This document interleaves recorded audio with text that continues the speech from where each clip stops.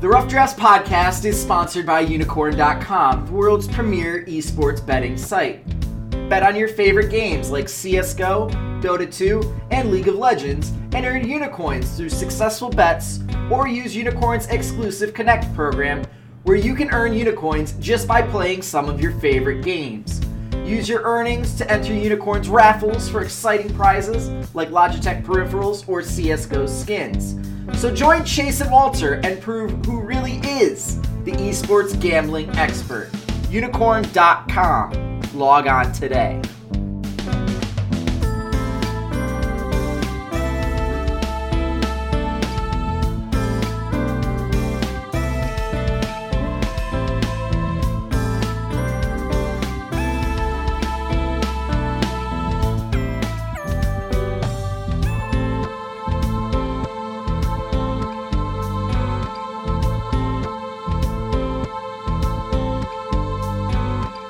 Hello, Internet! This is Chase Redshirt King Wassenaar, and welcome to Week 9 of our LCS Guess the Lines podcast. We are so excited to talk to you guys today. We have so many exciting storylines as we get into the last week before we hit the playoffs.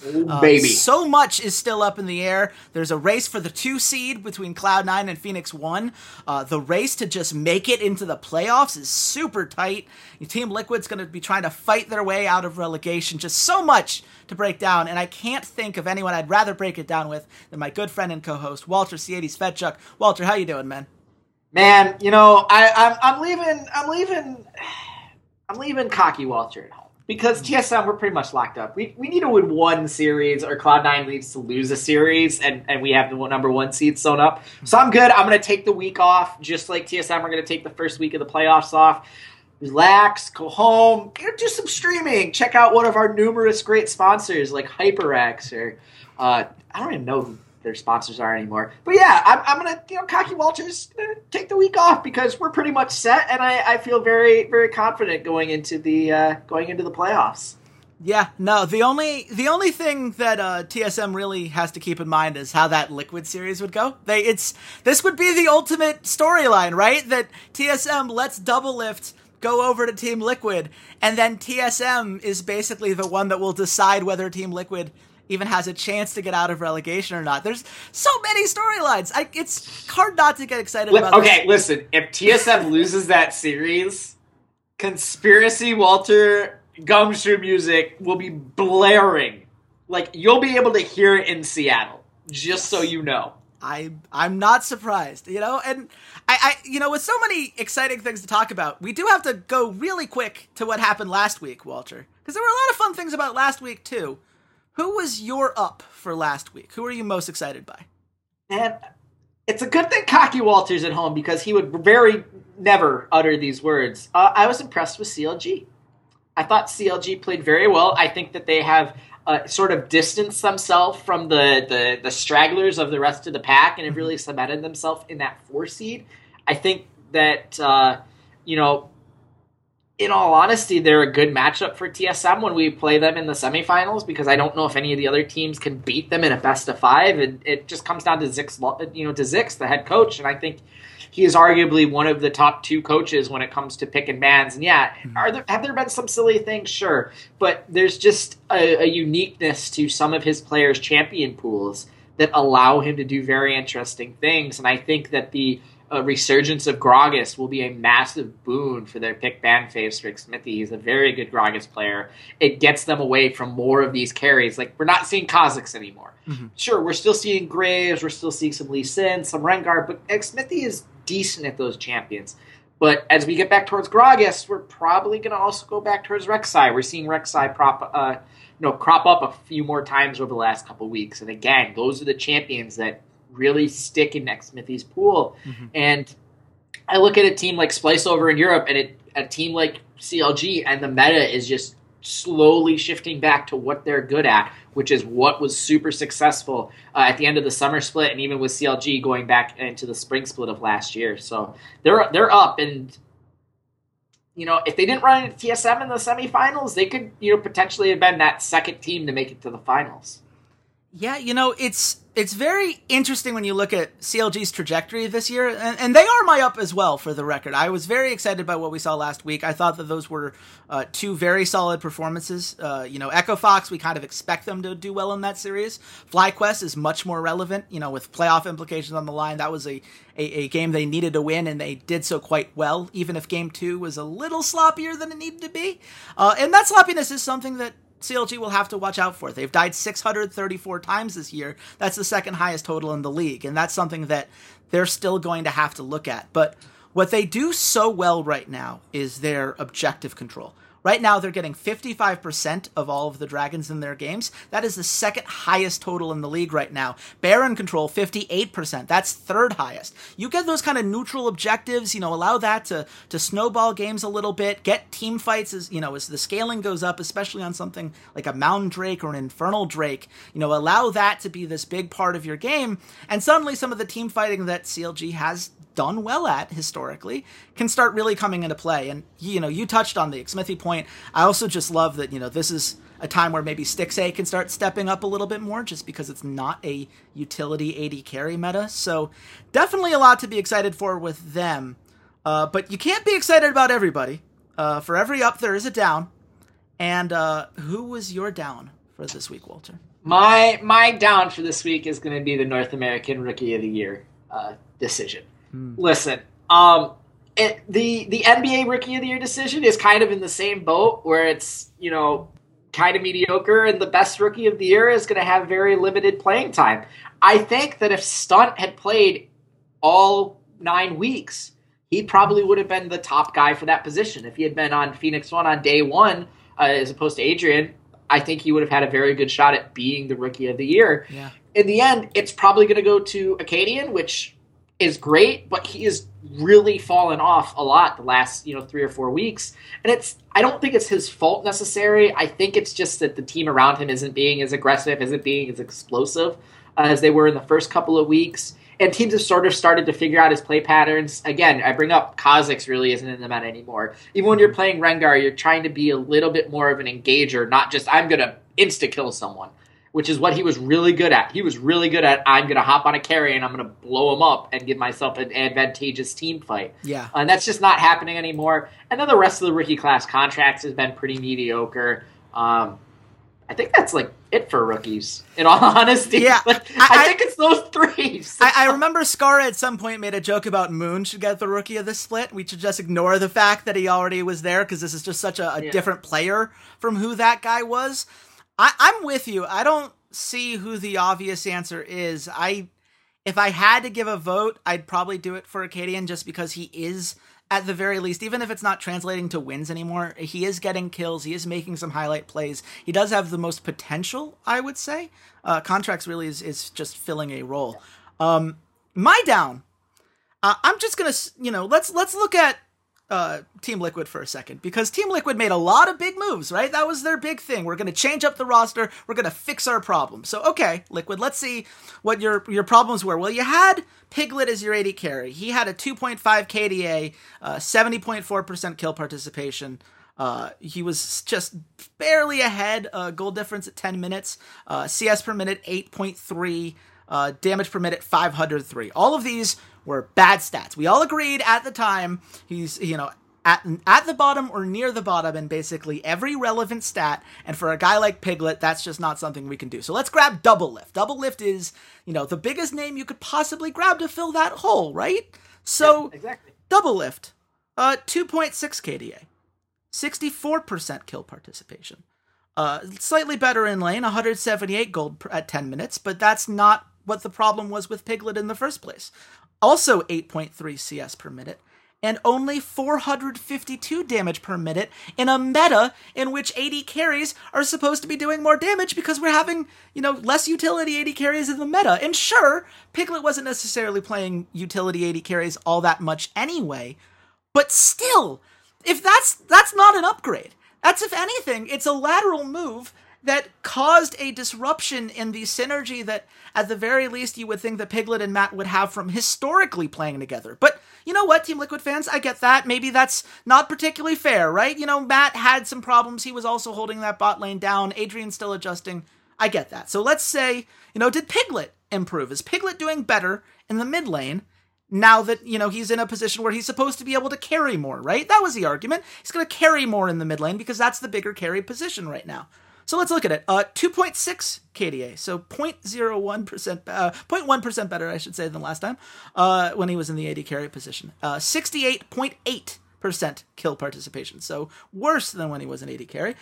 Negative 142 gold differential at 10 minutes, which, while slightly better than Golden Glue's negative 239, still not great. That's still meaning that he's losing lane basically all the time. And remember that he had a relatively high gold differential after the first week. People have learned now that you can pressure him under the tower, and when you force him to farm underneath his own tower, he can't do it very well.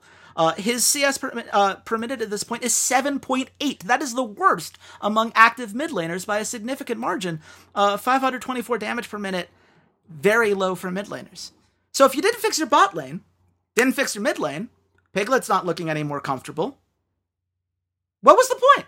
What did you gain from this? And for all of the personal feelings that we brought into it, you say what you will about the move and how, what it is and what that means for the scene, all that stuff. It's, this was the hill that Steve chose to die on. That was the thing that we said at the time. You're going all in on this move, and you better find a way to make it work. And it's failing miserably. And I don't know whether that's just Double Lift not being, particularly comfortable. He wasn't playing all year. I get that. But at the same time, if ever there was proof that the Piglet experiment has failed, here it is.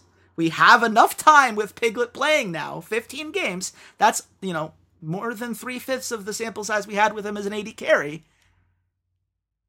It didn't work. So my one argument is going to come down to this theory that I have about relegations, which relegations does not come down to who the better team is. It comes down to who has the better players and who has the number 1 and number 2 guy on the Rift, basically. Yeah, I agree with that. I think that Team Liquid, against both of the challenger teams, have the number 1 and number 2 guy that'll be on the Rift. I think that Double Lift and Adrian are going to be better than any of the other 10 players they're going to face out of Gold Coin United or E United. Mm-hmm. And maybe there's a chance that against Envious, maybe you argue that Lyra's the best player on the Rift. Okay. So, yeah, I would take Envious in that series straight up.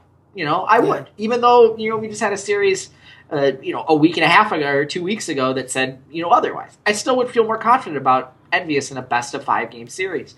But against the other two teams. So that's what Steve is basically rolling his dice on, is that he's going to have the more talented players. And Clerky, if you listen to this, I know you're going to come up into my inbox and be like, what are you talking about, fool?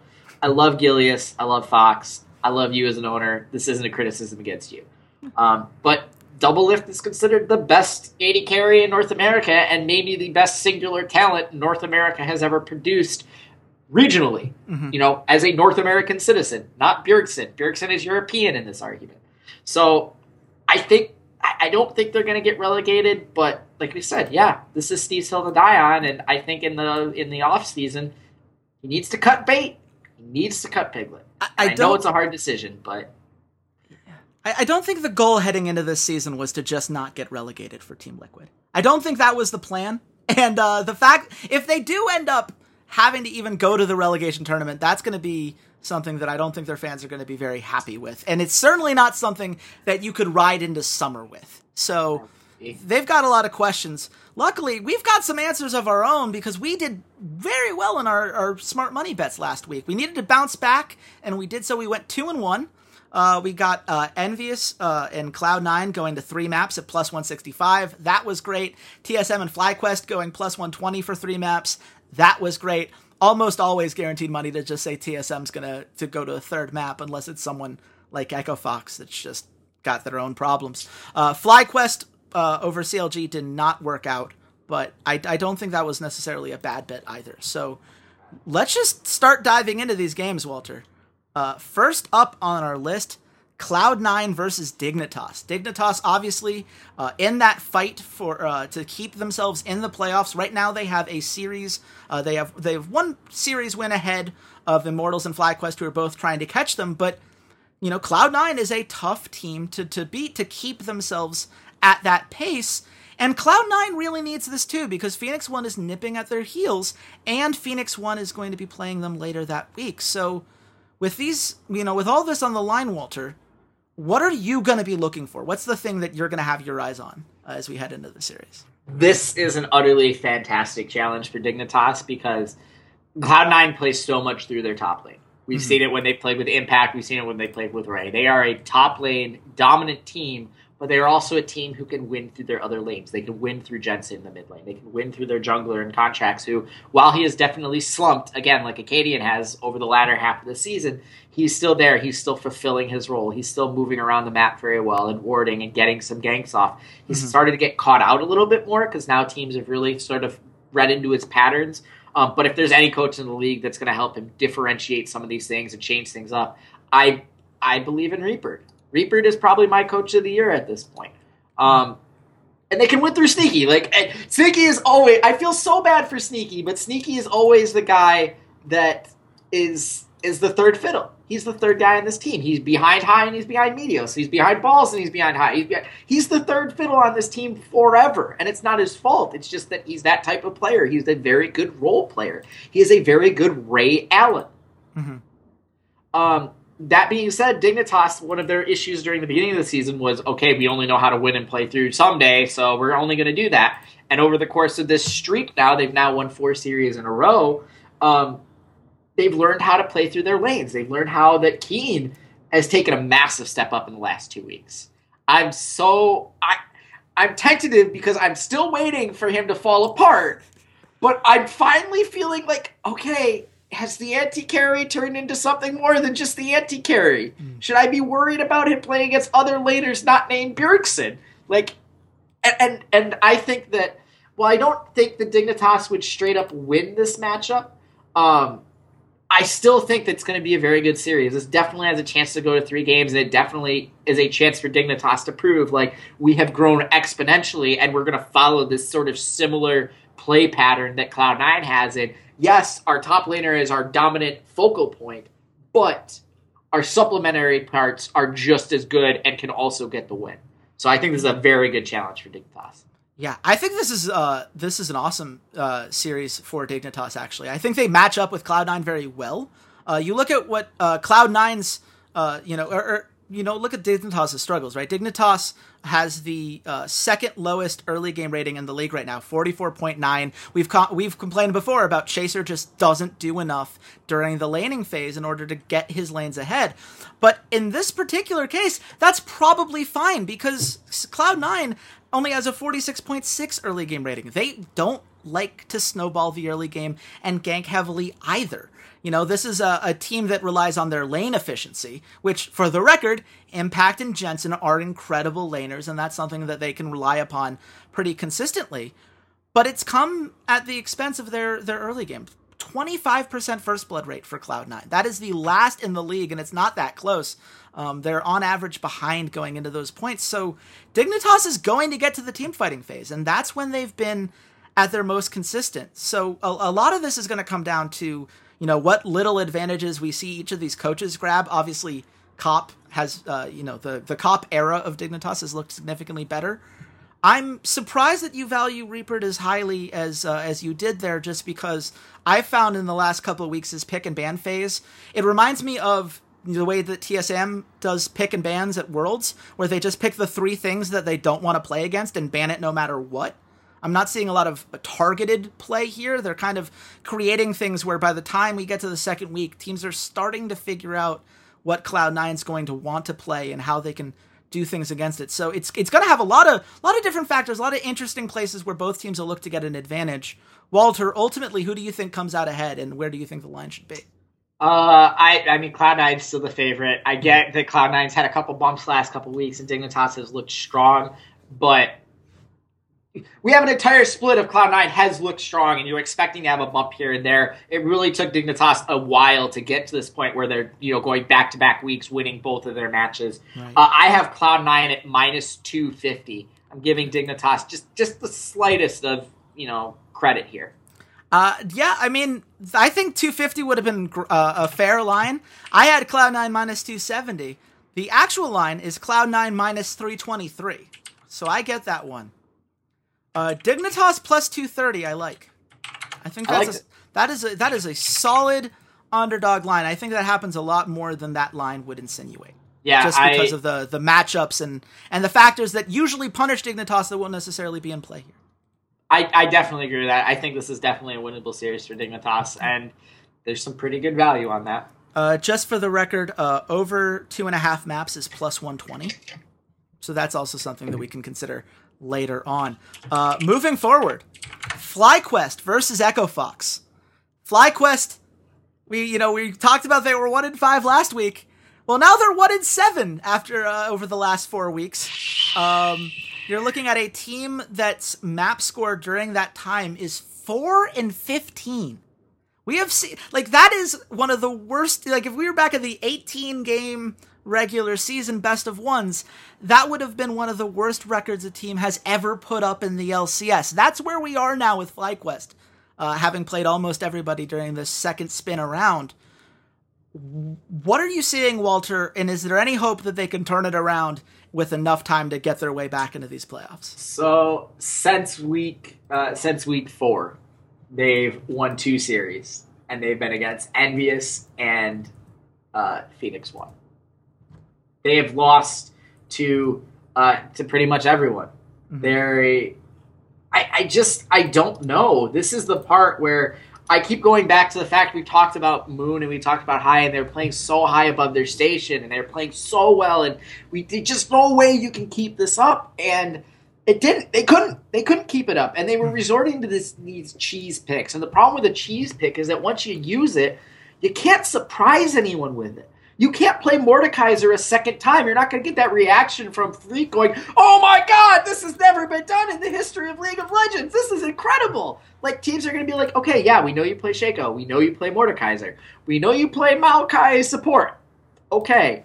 Dardoch had a really good interview where he basically talked about you can tell that that FlyQuest aren't really good scrim partners, and now it's showing up on stage because in order to try these picks, you're not just going into solo queue and being like, all right, let's see if Mordekaiser AD carry works with an Nautilus support. You have to try it in a team environment, which means you have to have scrimmed with it. Right. You scrimmed with a team that you obviously trust not to, Dyrus leak it out to everyone, hey, they're going to play this one champion. Fine, whatever, but you have to practice that. And for opposing teams, it's well, why do I want to practice against this cheese stuff? You're never going to pull this out on me. I'm not going to get better. I'm just going to know, hey, they play Mordekaiser and Nautilus bot lane. They play Shaco jungle. That doesn't do anything to me as a scrim partner, so I'm not going to try as hard because it's essentially a lost cause. But we don't say that about Unicorns of Love, though. That was my problem with Dardoch's argument, is that we have a team that's right now first place in Group B in Europe that is known for doing those kind of weird picks too, and people have pointed to that as a reason why they should scrim Unicorns of Love. So I don't know about that as much. I see where you're going there, and I see where Dardoch is going, but I do think there might be a little bit of a double standard with that. That's fair, but to me, with Unicorns of Love, when they do it, it's you can very obviously see, oh, this is what they're trying to accomplish. I just look at the Maokai support and I go, what? Why? There's no logical reason for this. There's no logical reason to pick that Mordekaiser in your first segment there and allow them 4 picks or 3 picks essentially to build a composition against. Okay, they're playing Mordekaiser. They're going to try to dominate Dragon early so they can use it and push down towers. Let's just pick 2 poke support bot lane champions, which they picked Ezreal and Karma, and you're going to have a bad time. You're going to have a very, very bad lane, and we're going to control that entire bottom side of the map. You can't just blindly pick cheese, and I don't think the Unicorns blindly pick cheese. Yes. I've never really had a composition where I said, I have no idea what you were trying to accomplish, and that time when they picked the Shaco, I went, the second time, I go, what is Shaco supposed to do again, in this composition and picking it here? I just don't understand. Yeah. So, again, I kind of agree with the notion that FlyQuest has realized they are not as good talent-wise as the other teams, and they need to do something else to give them some sort of an advantage. Mm-hmm. But you can't use the same cheese twice. It just doesn't work. I'm sorry. That's just a fact. No, absolutely. And it's proving to be the case. I mean, look at how the diminishing returns with that Evelyn pick for Moon were. When that first happened, that was a pick that people were like, whoa, Moon's dominant on this. He's doing so many crazy things. And now it's like, oh, it's Moon's Evelyn. Well, this is where his pathing's going to be. And we just make these couple adjustments. And he just falls off at the late game, which is, that's just what happens with Evelyn. The two things I would point to that are clearly coming back to haunt FlyQuest here. High, we've said for forever, the whole team runs through him. Well, right now, he's got a 2.5 KDA. That is 8th among active mid laners. It includes 3.76 deaths per game. That is the most among active mid laners. No one dies more frequently on an average game than High. And when that happens, and you're the main shot caller and the guy they rally team fights around, that's not good. And, now we're getting into carry top laners. Well, okay, what about Balls? Well, Balls has 1.94 kills per game. That is 9th among top laners. This is not really going in their favor. Luckily, nothing's been going in Echo Fox's favor either. Maybe we'll get a little bit more in depth with them later. Where do you think this line is, Walter? I will say this. I think this matchup is incredibly interesting from the mid laner perspective because they are the two highest damage share players in the league for their teams. Obviously, Froggen is on top. High is 2 points. About a 1.5 behind him overall. And there was a time where High was over 30% of his team's overall damage percentage. They're both on top. They're both the only two that are above 600 DPM. So they are incredibly, incredibly important for their teams. And I think at the end of the day, it's really going to come down to how the rest of the supplemental players fare around them. Yeah. I have FlyQuest at minus 200. You're not going to like me for this one. I got this by 2 points. Because I had FlyQuest minus 240, and it is FlyQuest minus 222. Which puts Echo Fox at plus 165. I do not feel good about winning that one. That really should be a draw between us, but So here's the thing. Echo Fox, FlyQuest are either going to blow this series out, and it's going to be a quick 2-0, because they just shot call and out, or this is going to be a grimy, gritty, 3-map slugfest. Yeah. I wish there was an over-under on kills we could bet on, because whatever it is, I'd go over. That's just what these teams love to do. Per game or total series? Yes. I would take both of those bets on the over. Absolutely. I don't know how high they'd have to set that line for me to look at this, like Moon versus Acadian and players that have been dying quite often on both sides. How many combined kills per game do you think there are? You know how CLG FlyQuest had 48 combined kill, or 45 combined kills, I should say, in game 2? I think that could be, we could get close to that. I think I would put it at, if they put it at like 38 and a half, I think that'd be a good 38 and a half. Oh, I think you're ludicrous with that. Oh, I think there's going to be at least one game that gets to like the 40 plus kill count. Yeah, but I'm saying per game. I'm saying, what do you think the overall average for the series is? Right. Well, if it's only like a 3-game series, you only need one to shift that average up. I think it would be crazy if there's a game below 20 kills, I would be shocked. If there's a game below 30 kills, I would be surprised.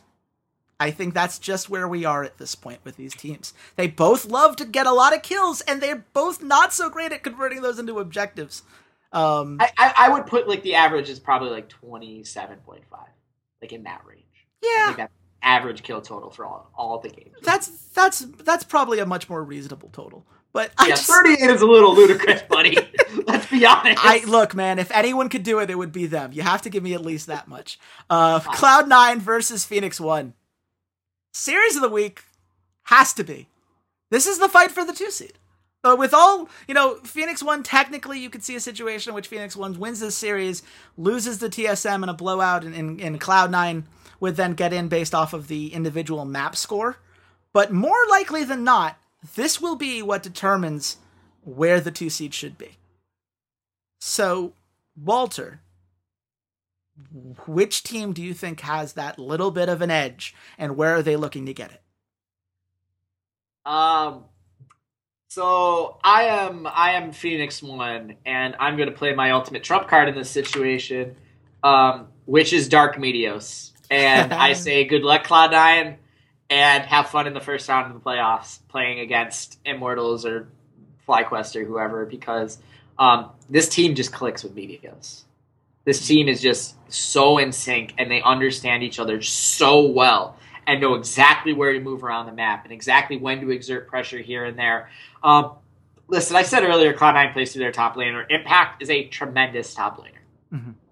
I would be surprised if we see Ray in this series, because I think Jack and Reaper and the entire team really want that 2 seed. I don't think this is a situation where they're like, if we don't get it, whatever. I think they truly want that 2 seed and want that type of side advantage, because we're seeing teams are really exploiting side advantage in terms of the pick ban phase, and they're really putting each other. Like, I see it from both blue and red side. Red side is really being really strong with trying to get those counter picks for their solo lanes, while blue side is really trying to pinch pools.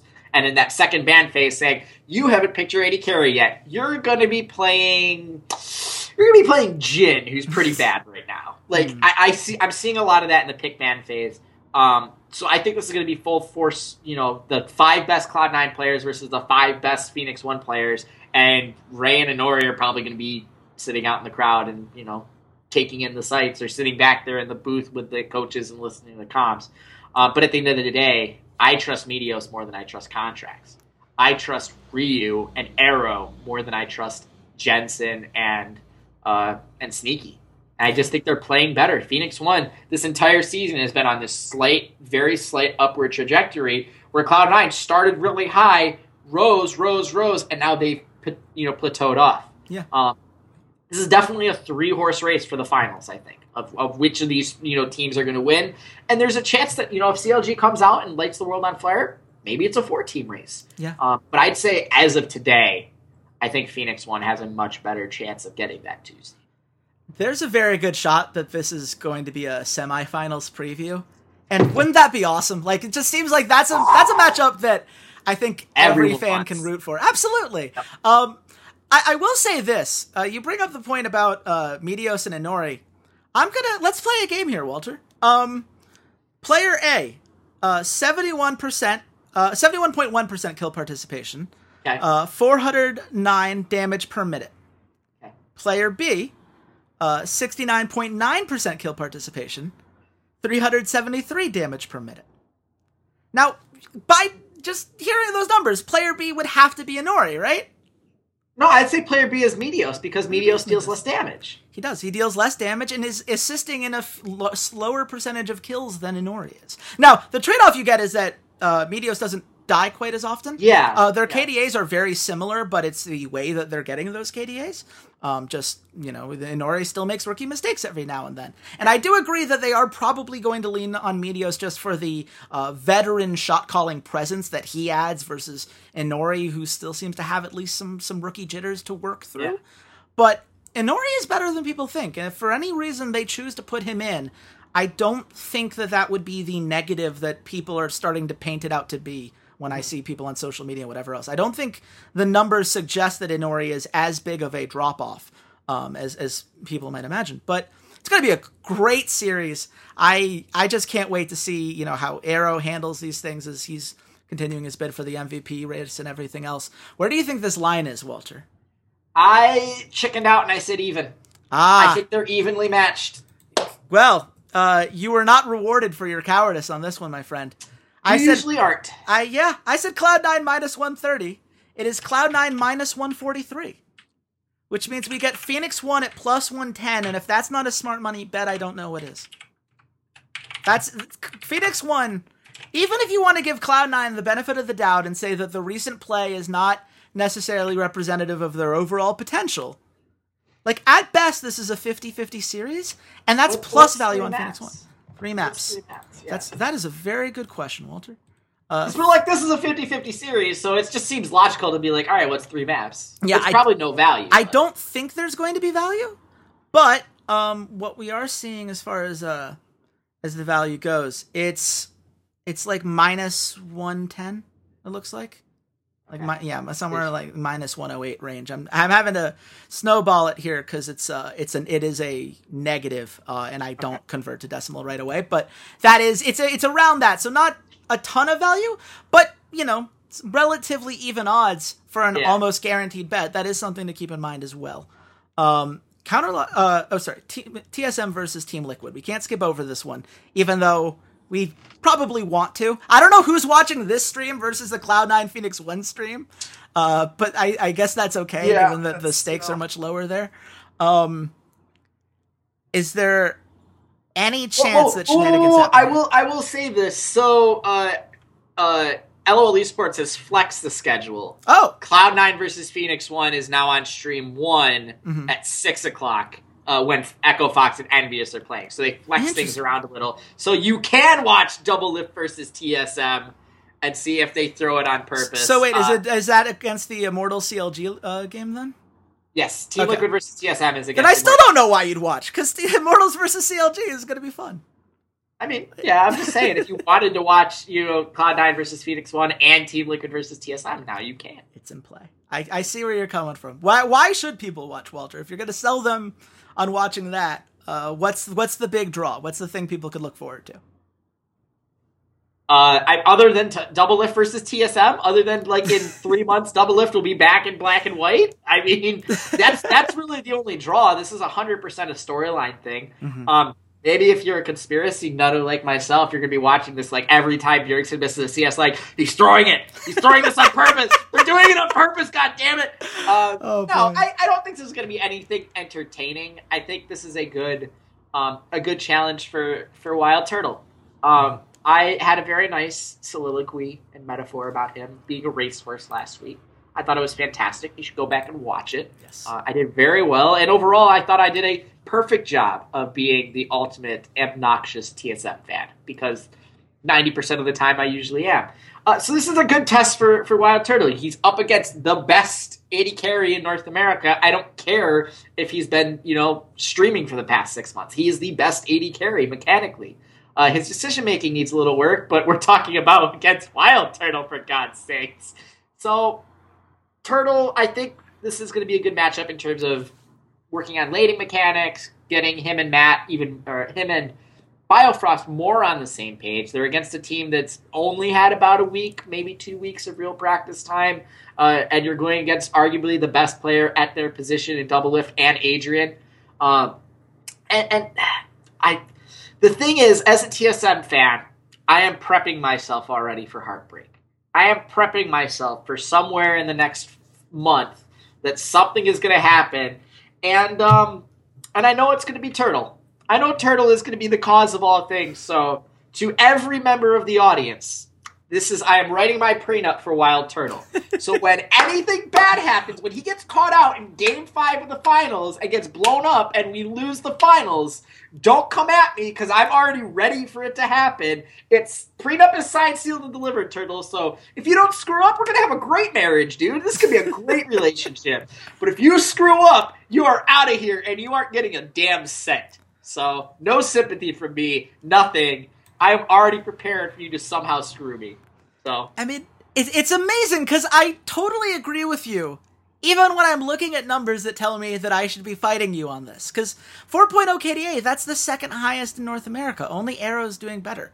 141 kills, that's the third. Same with his 235 assists. He's died more often, but, Wild Turtle. You accept that when you sign him in the first place. 69 gold differential at 10 minutes. That's the fourth highest among active AD carries right now, and is 8.6 CS per minute. Like, they felt very comfortable feeding him resources. They're not nearly as nervous about this as you and I are. That's really the lesson to take away from this.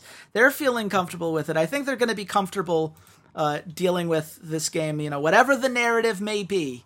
I think that at the end of the day, that talent tends to reign on these things. So my fear is that we used up our good karma with Wild Turtle getting caught out in that series against, it was either FlyQuest or Cloud9, whereas Ash, he flashes over the blue wall to face engage the enemy team. Oh yeah, they all turn on him, kill him, and then we kill the rest of their team. And we're like, I'm afraid he's going to be like, I did that once, I can do this again. Like, I'm going to just face tank them as Lucian, and oh.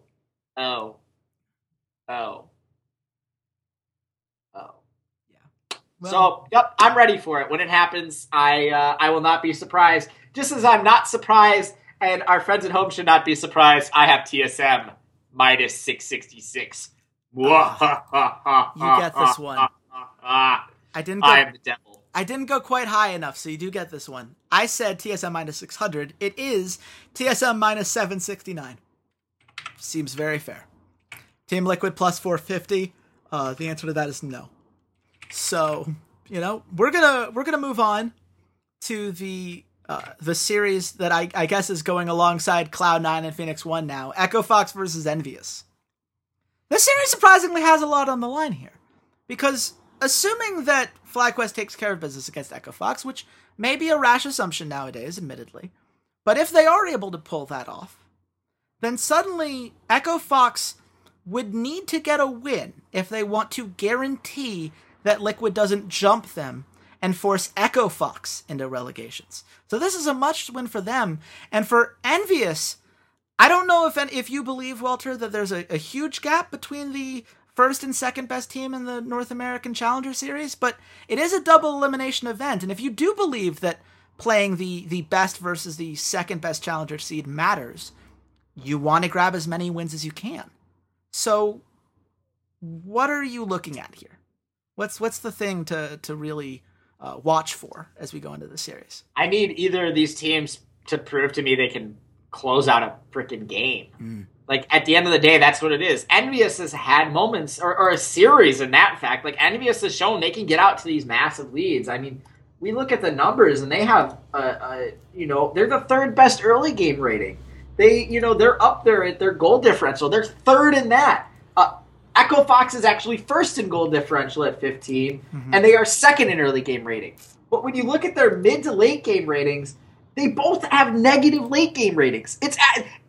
If they play past whatever it is, like 15 minutes, I forget where Tim demarks it. Like, after they hit that magic number of 10 or 15 minutes, their win rate goes down. It goes down. They get worse. Their win rate is so diminished that they lose more games than they should.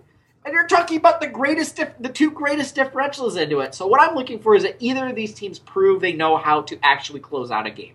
They know how to get those second tier turrets, know how to bait between Baron and, that third Infernal Drake or that Elder Drake and all those things. That's what I need to see out of both of these teams. Because I know their early games are good. I know Lyra and Acadian are fantastic and are probably both all-pro level junglers. But man, oh man, at some point, you got to show me that you know what to do at 30 minutes. You got to show me you know how to pull the enemy team out of their base so you can finally break one of those inhibitor turrets. And at 9 weeks through the regular season, in Echo Fox's last game and Envious's penultimate game, now they need to show me something. Because, in all honesty, going into the Challenger Series, those teams are pretty good team fighting teams. Those teams are actually pretty good at that sort of, mid to late game macro decision making because they have veteran players on their rosters that have experience. Yeah. And sure, maybe going in there and getting a 5K gold lead at 15 minutes will be enough to win it, but it's not. I wouldn't etch it in stone, especially not with either of these two teams. So show me you know how to finish a game in a series. That's what I want out of whoever wins this series. Yeah, I think that's fair. I'm not necessarily as high on Acadian as you. I just think he dies too often and makes too many silly mistakes for me to put him in the same conversation with someone like Lyra. But I do think that your overall point is a very salient one, and it's one that I'm sure Echo Fox fans and Envious fans are just tired of seeing these leads and this hope being given to them. Like, hey guys, we're turning things around, JK, LOL, we're gonna lose. That's just what happens so many times. And, I'm with you. I just want to see either one of them show that they can do it, and hopefully show that they can do it consistently enough that whether they're in the relegation series or not, we have a reason to believe that they're going to be coming back to us here. So, where's the line, Walter? I have Echo Fox at minus 150. Okay, now I don't feel so bad about earlier because you got that one by a whole 5 points. I had Echo Fox at minus 145. It is Echo Fox minus 156, which puts Envious at plus 120, which I find to be very interesting. Even when Envious loses, this is the big difference when you look at the numbers as I've broken down on LCS Predict. When Envious loses, they still are very close at the end of those games. They lose because it's a couple big fights that go the other way. Echo Fox has the largest margin of defeat on average of any team in the league, and it's not particularly close. They just implode upon themselves. So much of this is going to be about that mental resilience, and that will be fun to watch. But we're going to talk about Immortals versus CLG.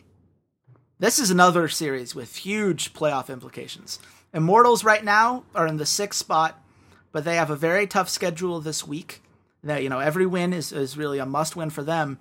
Counterlogic Gaming, in the meantime, they want to hold off Team Dignitas. They want to make sure that they're going in as that 4 seed, that they can clinch that blue side advantage for themselves, because that is very relevant. Even if 7.5, the numbers are starting to switch a little bit more towards a more reasonable 50-50 kind of split. I feel like I'm asking the same question every time, but I gotta know, Walter, what is the difference maker here? What is the thing that you think is going to separate this, roller coaster of an Immortals team versus the CLG? It's just kind of been slowly getting a little better every week.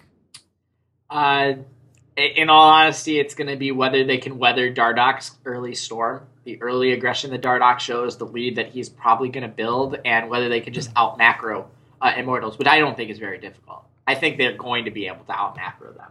I don't have very high hopes for Immortals in this series. I don't think that Dardok can get them enough of a lead to help make up for some of the deficiencies that, Pobelter is showing, which Pobelter has been playing better over the last, 3 weeks, but he's going from being maybe the worst mid laner in North America other than Golden Glue to, okay, maybe he's 7th.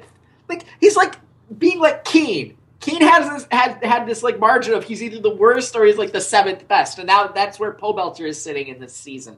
So I don't have really high hopes because CLG has shown over the last 2 weeks their macro is that good. They've gotten back to that point where some talent deficiencies doesn't really matter when you can just take it to 35 minutes, win a team fight, and end the game, which is CLG's prime motto: get the game to 35 minutes, win a team fight, end the game. Yep. CLG fighting. So that's really it. Unless Dardok can by himself get them a 6K gold lead where he enters a team fight as Graves, ults, and Stixay just dies, I don't see Immortals' path to victory through this, in all honesty. Well, I'm not sure that's quite fair. Mostly because I think Cody Sun has been improving a little bit every week as well. He has been holding down the lane much more consistently recently. Flame is still a very good top laner. That's something that they're certainly going to try to get an advantage of. I still have question marks around Darshan that I don't necessarily have with Flame.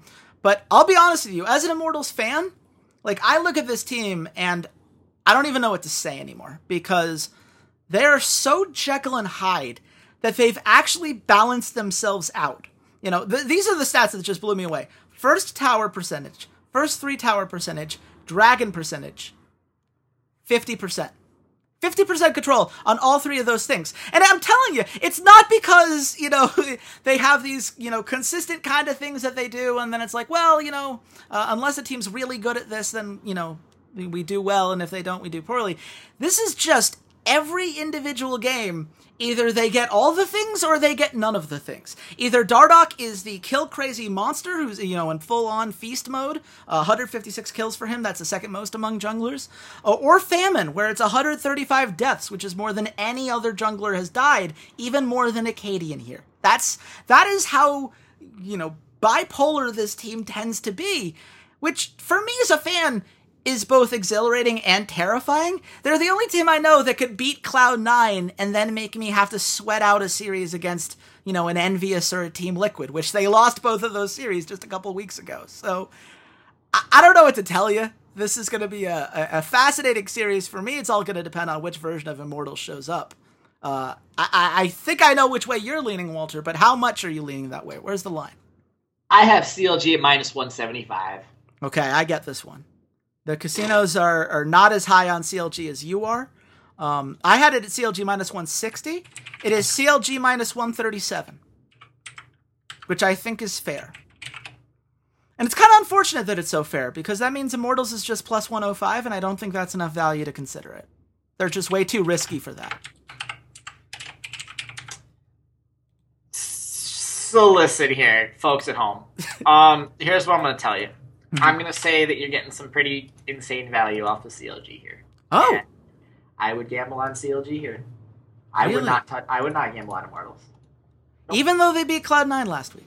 And what was a legit win. There wasn't like it was a fluky series of games. They won that series.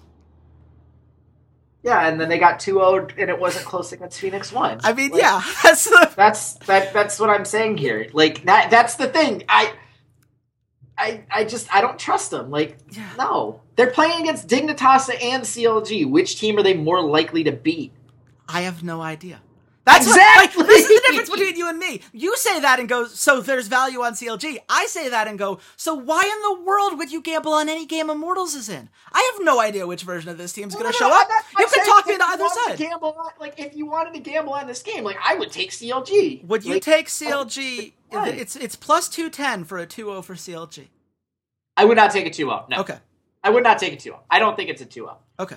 But if you were to tell me Immortals 2-0 CLG or CLG 2-0's Immortals, I believe CLG 2-0's Immortals way higher than I do Immortals with 2-0 CLG. Yeah, I agree with that. That's how I'm putting it. So my scale is I think CLG wins this series 65% of the time. So that's what I'm saying is I think that 137 is really, really good odds. I can see where you're coming from on that. I don't know. I'm hoping we can find 3 better odds for our smart money bets. Absolutely. Yeah. But we will continue forward. TSM versus Phoenix 1. If it wasn't for Cloud9 versus Phoenix 1, this would be my match of the week. The concern here is that there might not be anything to play for TSM. Chances are they'll have locked up their 1 seed. They'll have been liquid already. So they're not going to have to win this one. Phoenix 1 wins this series. Book it. Okay. Phoenix 1 wins this series. So what's the line then? I have TSM minus 175. Okay, you got this by 5 points again, you monster. I said TSM minus 180. It is TSM minus 172. That puts Phoenix 1 plus 130. And I'm with you. I mean, we've gone over both of these teams enough. I don't think we have to break down individual parts with them, but there's nothing for TSM to play for here. And Phoenix 1 has everything to play for. It's purely just pride, but TSM, they go on these runs at the end after they have a loss against an Echo Fox. But they don't they don't play against the third best team in the league on their last weekend. Yes. It just doesn't happen. And I think when they do get it, they usually get that team on a downswing anyways. They catch that team after they just had a really kind of mediocre victory against a middle of the pack team, or they just lost to the 3rd seed or something. Mm-hmm. I think Phoenix 1 is on the up. I think Phoenix 1 wins the series, but I also wouldn't be surprised if we're recording next week and I go, yeah, TSM 2-0 Phoenix 1. It wasn't close. But I think Phoenix 1 has a really, really good chance to win this series. I would be surprised by a 2-0 that wasn't close. I think Phoenix 1 is too good to at least not make that a close series. Sorry, I let arrogant Walter out of the club. I mean, look, you're a TSM fan. That's your job. I wouldn't expect anything else from you, my friend. Real quick, because it's worth having his own little segment here. Arrow, 155 kills. That's first in the league with fewer games played than any other AD carry, other than, obviously something like a Piglet double lift, but something tells me that's not really what we're comparing to here. 5.9 KDA, that's first, a whole 1.9 points ahead of the next closest. 71.5% kill participation, that's first. 81 gold differential at 10 minutes on average, that's third. 597 damage per minute, that's first. 277.9 earned gold per minute, that's first. I don't know how, I understand there are a couple players you can make an MVP case for, but if he continues that, there's only one other person, and it's Haunters. I agree. Just because of how massively Haunters has stepped up in the last, basically through TSM's win streak, it's been Haunters that has been the person that massively stepped up. But even me, as the most diehard TSM fan, I think Arrow's the MVP. Yeah, I can definitely see a case for Haunter. I get mad when people bring up Bjergsen for this year. Bjergsen's had better years than this. Bjergsen's LeBron. Bjergsen's LeBron. They're always going to bring up Bjergsen. That's fair. Like, everyone's always going to bring up Bjergsen because Bjergsen is LeBron. That's the end of the story. Yeah. Well, let's keep moving on. Dignitas versus Immortals. I know we've been saying this before, but there are so many super important series must wins. So like this is very likely going to be loser goes home, because if you look at FlyQuest, for everything we said about them, that we already mentioned, they're playing Echo Fox. That's not a good team. Their next match, which we're going to get to in a second, that's Team Liquid. That's not a particularly good team. So it is very possible that this series sends someone home as kind of like a play-in for the playoffs. If neither team wins their first series, absolutely. Yes. And those are not gimmies for either one of them. So again, with so much on the line, you made it clear that you're not willing to trust Immortals against a truly great team. Are you willing to trust them against a team that right now is incredibly consistent but middle of the road? Where do you stand on this series? So the thing is that this, again, has to be Immortals has to get a lead. They cannot lose the early game. If they lose the early game and Dardoch is not able to, I keep stealing this, but it's such a great phrase from either Quickshot or Deficio, move the gold lead around the map, then they're sunk in the water. I don't think that they would win straight up. If both teams are even or within 1,000 gold of each other going into 30 minutes, I don't think Immortals wins. I don't think they win that game just because I trust Dignitas's carries a little bit more. And Chaser is a much better jungler in the late game. He is much better with his engages. He's a much smarter decision maker when it comes to his flanks and all these types of things. And there's always just the chance that they'd throw someday on some split pusher and go, Flame versus Someday. Let us watch the world burn. And just try to take Flame out of the equation. And then you're talking about Keenan and Laud, who are playing better currently than Cody Sung and Pobelt. And that's what your 4v4 is coming down to. And X Special has been a better support over the entirety of the entirety of the split than Ale has been. Ale has had some higher high points. I will give him that. He has a higher ceiling because X Special has been playing since Season 2, and we know exactly the type of player he is.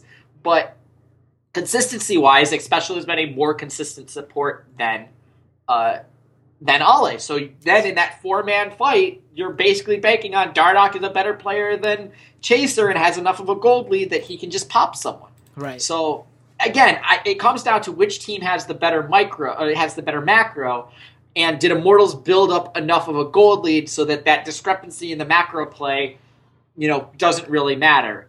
Dignitas is not CLG. They don't have the macro that CLG does, but it is better than Immortals.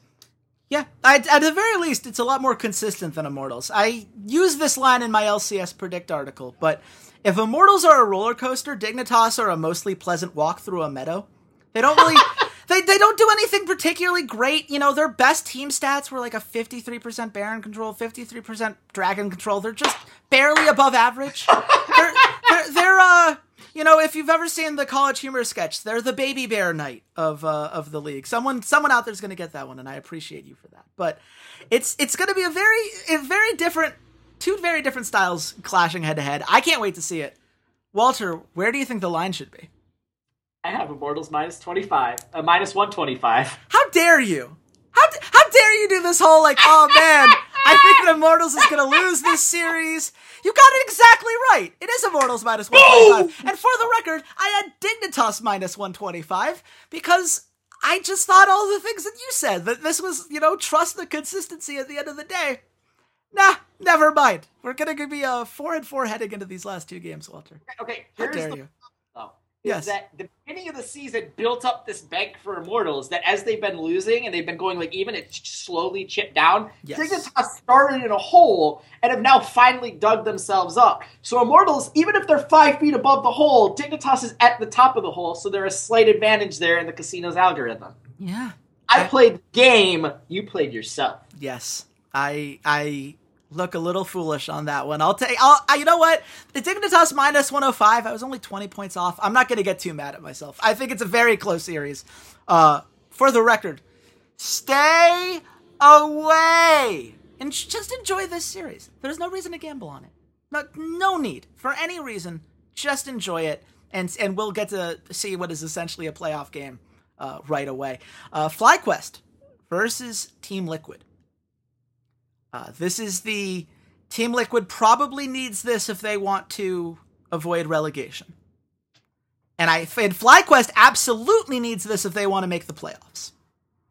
So, where do you think these forces end up meeting up, Walter? What's the thing that puts one of these teams towards their goal and sends the other one veering back down to earth? So y'all know the same argument that I just had for Immortals for both of their series. Mm-hmm. Can we just magnify it tenfold for this series? The Team Liquid basically needs to have a 10,000 gold lead to have a chance of winning this game if it gets late. That's all I have to say. Team Liquid has no macro strategy. It is terrible. FlyQuest has no macro schedule. Their mid to late game is terrible too. Here's the difference. They have high. They have high. I don't care what their late game strategy looks like, whatever. If High just totally went all in on the Season 2 Reginald strategy of I'm going to play Karthus and Kennen, I'm going to engage and then die and micromanage the team fight, FlyQuest would probably be a top 3 team.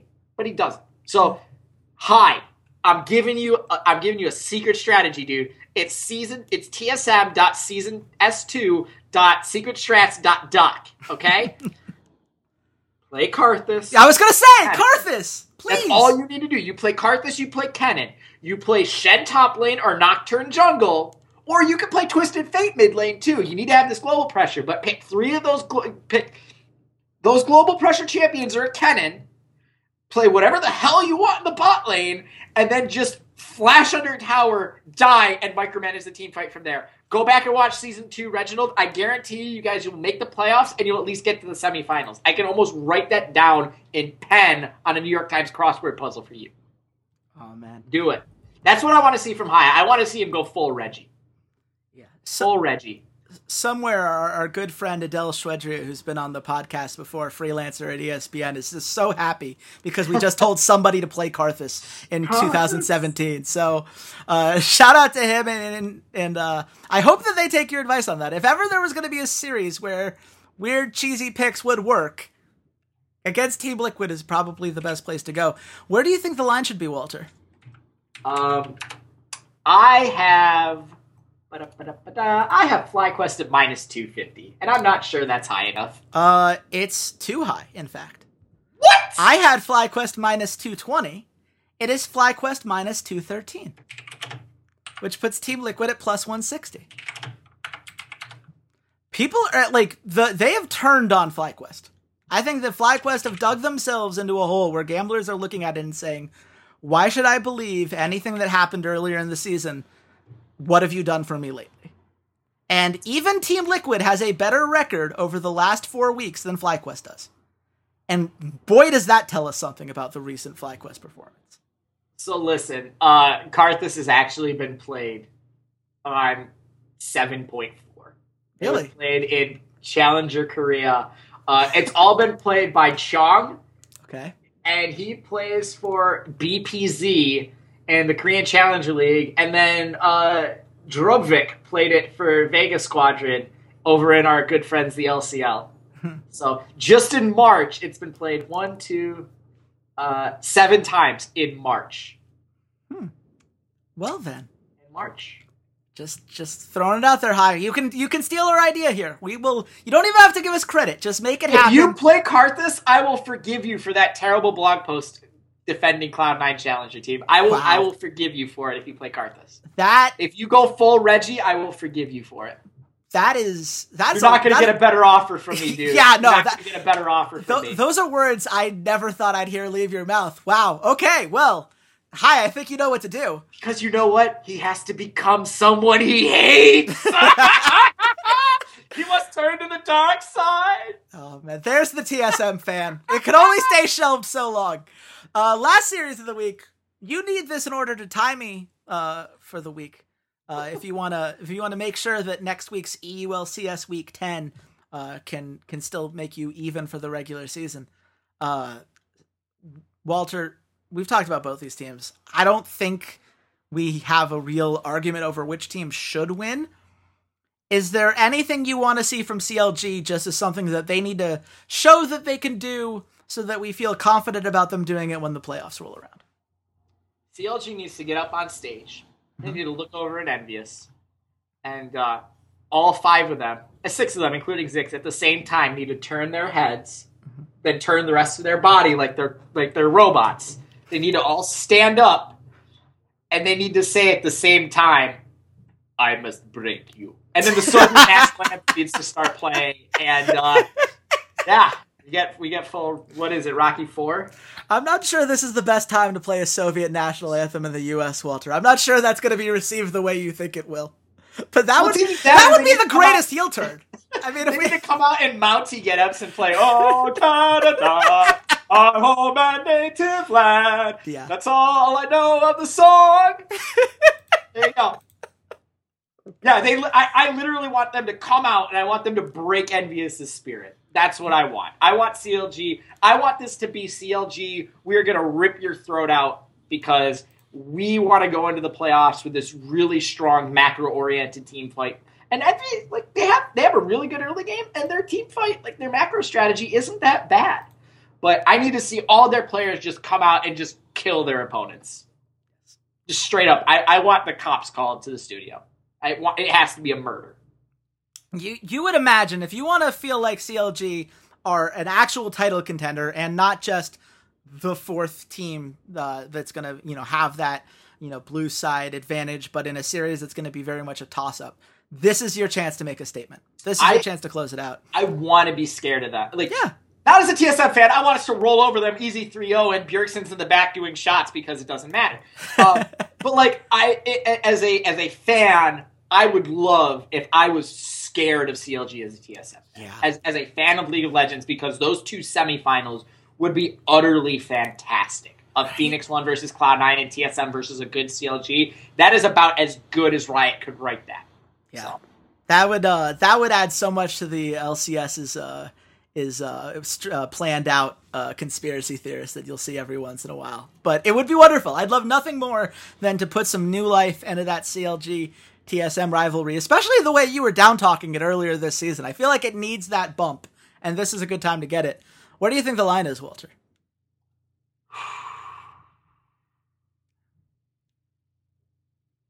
CLG minus 333. Got it. I win.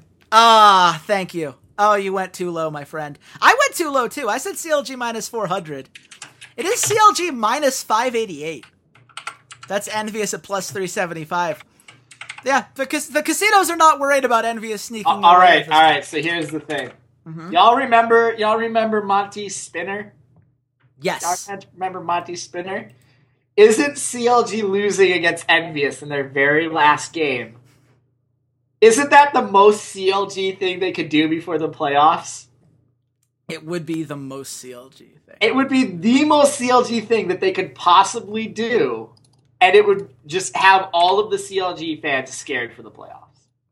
I mean, going to 3 maps is plus 150. I'm going to outrate that on this. Wow. I am a gambler that is going to outright bet on CLG to lose this series. I mean, do we make that a smart money bet? Just go for one home run? Because if we make it a smart money bet, then obviously it won't actually happen. Right. So, besides, there are like better bets here. There are tons of good bets.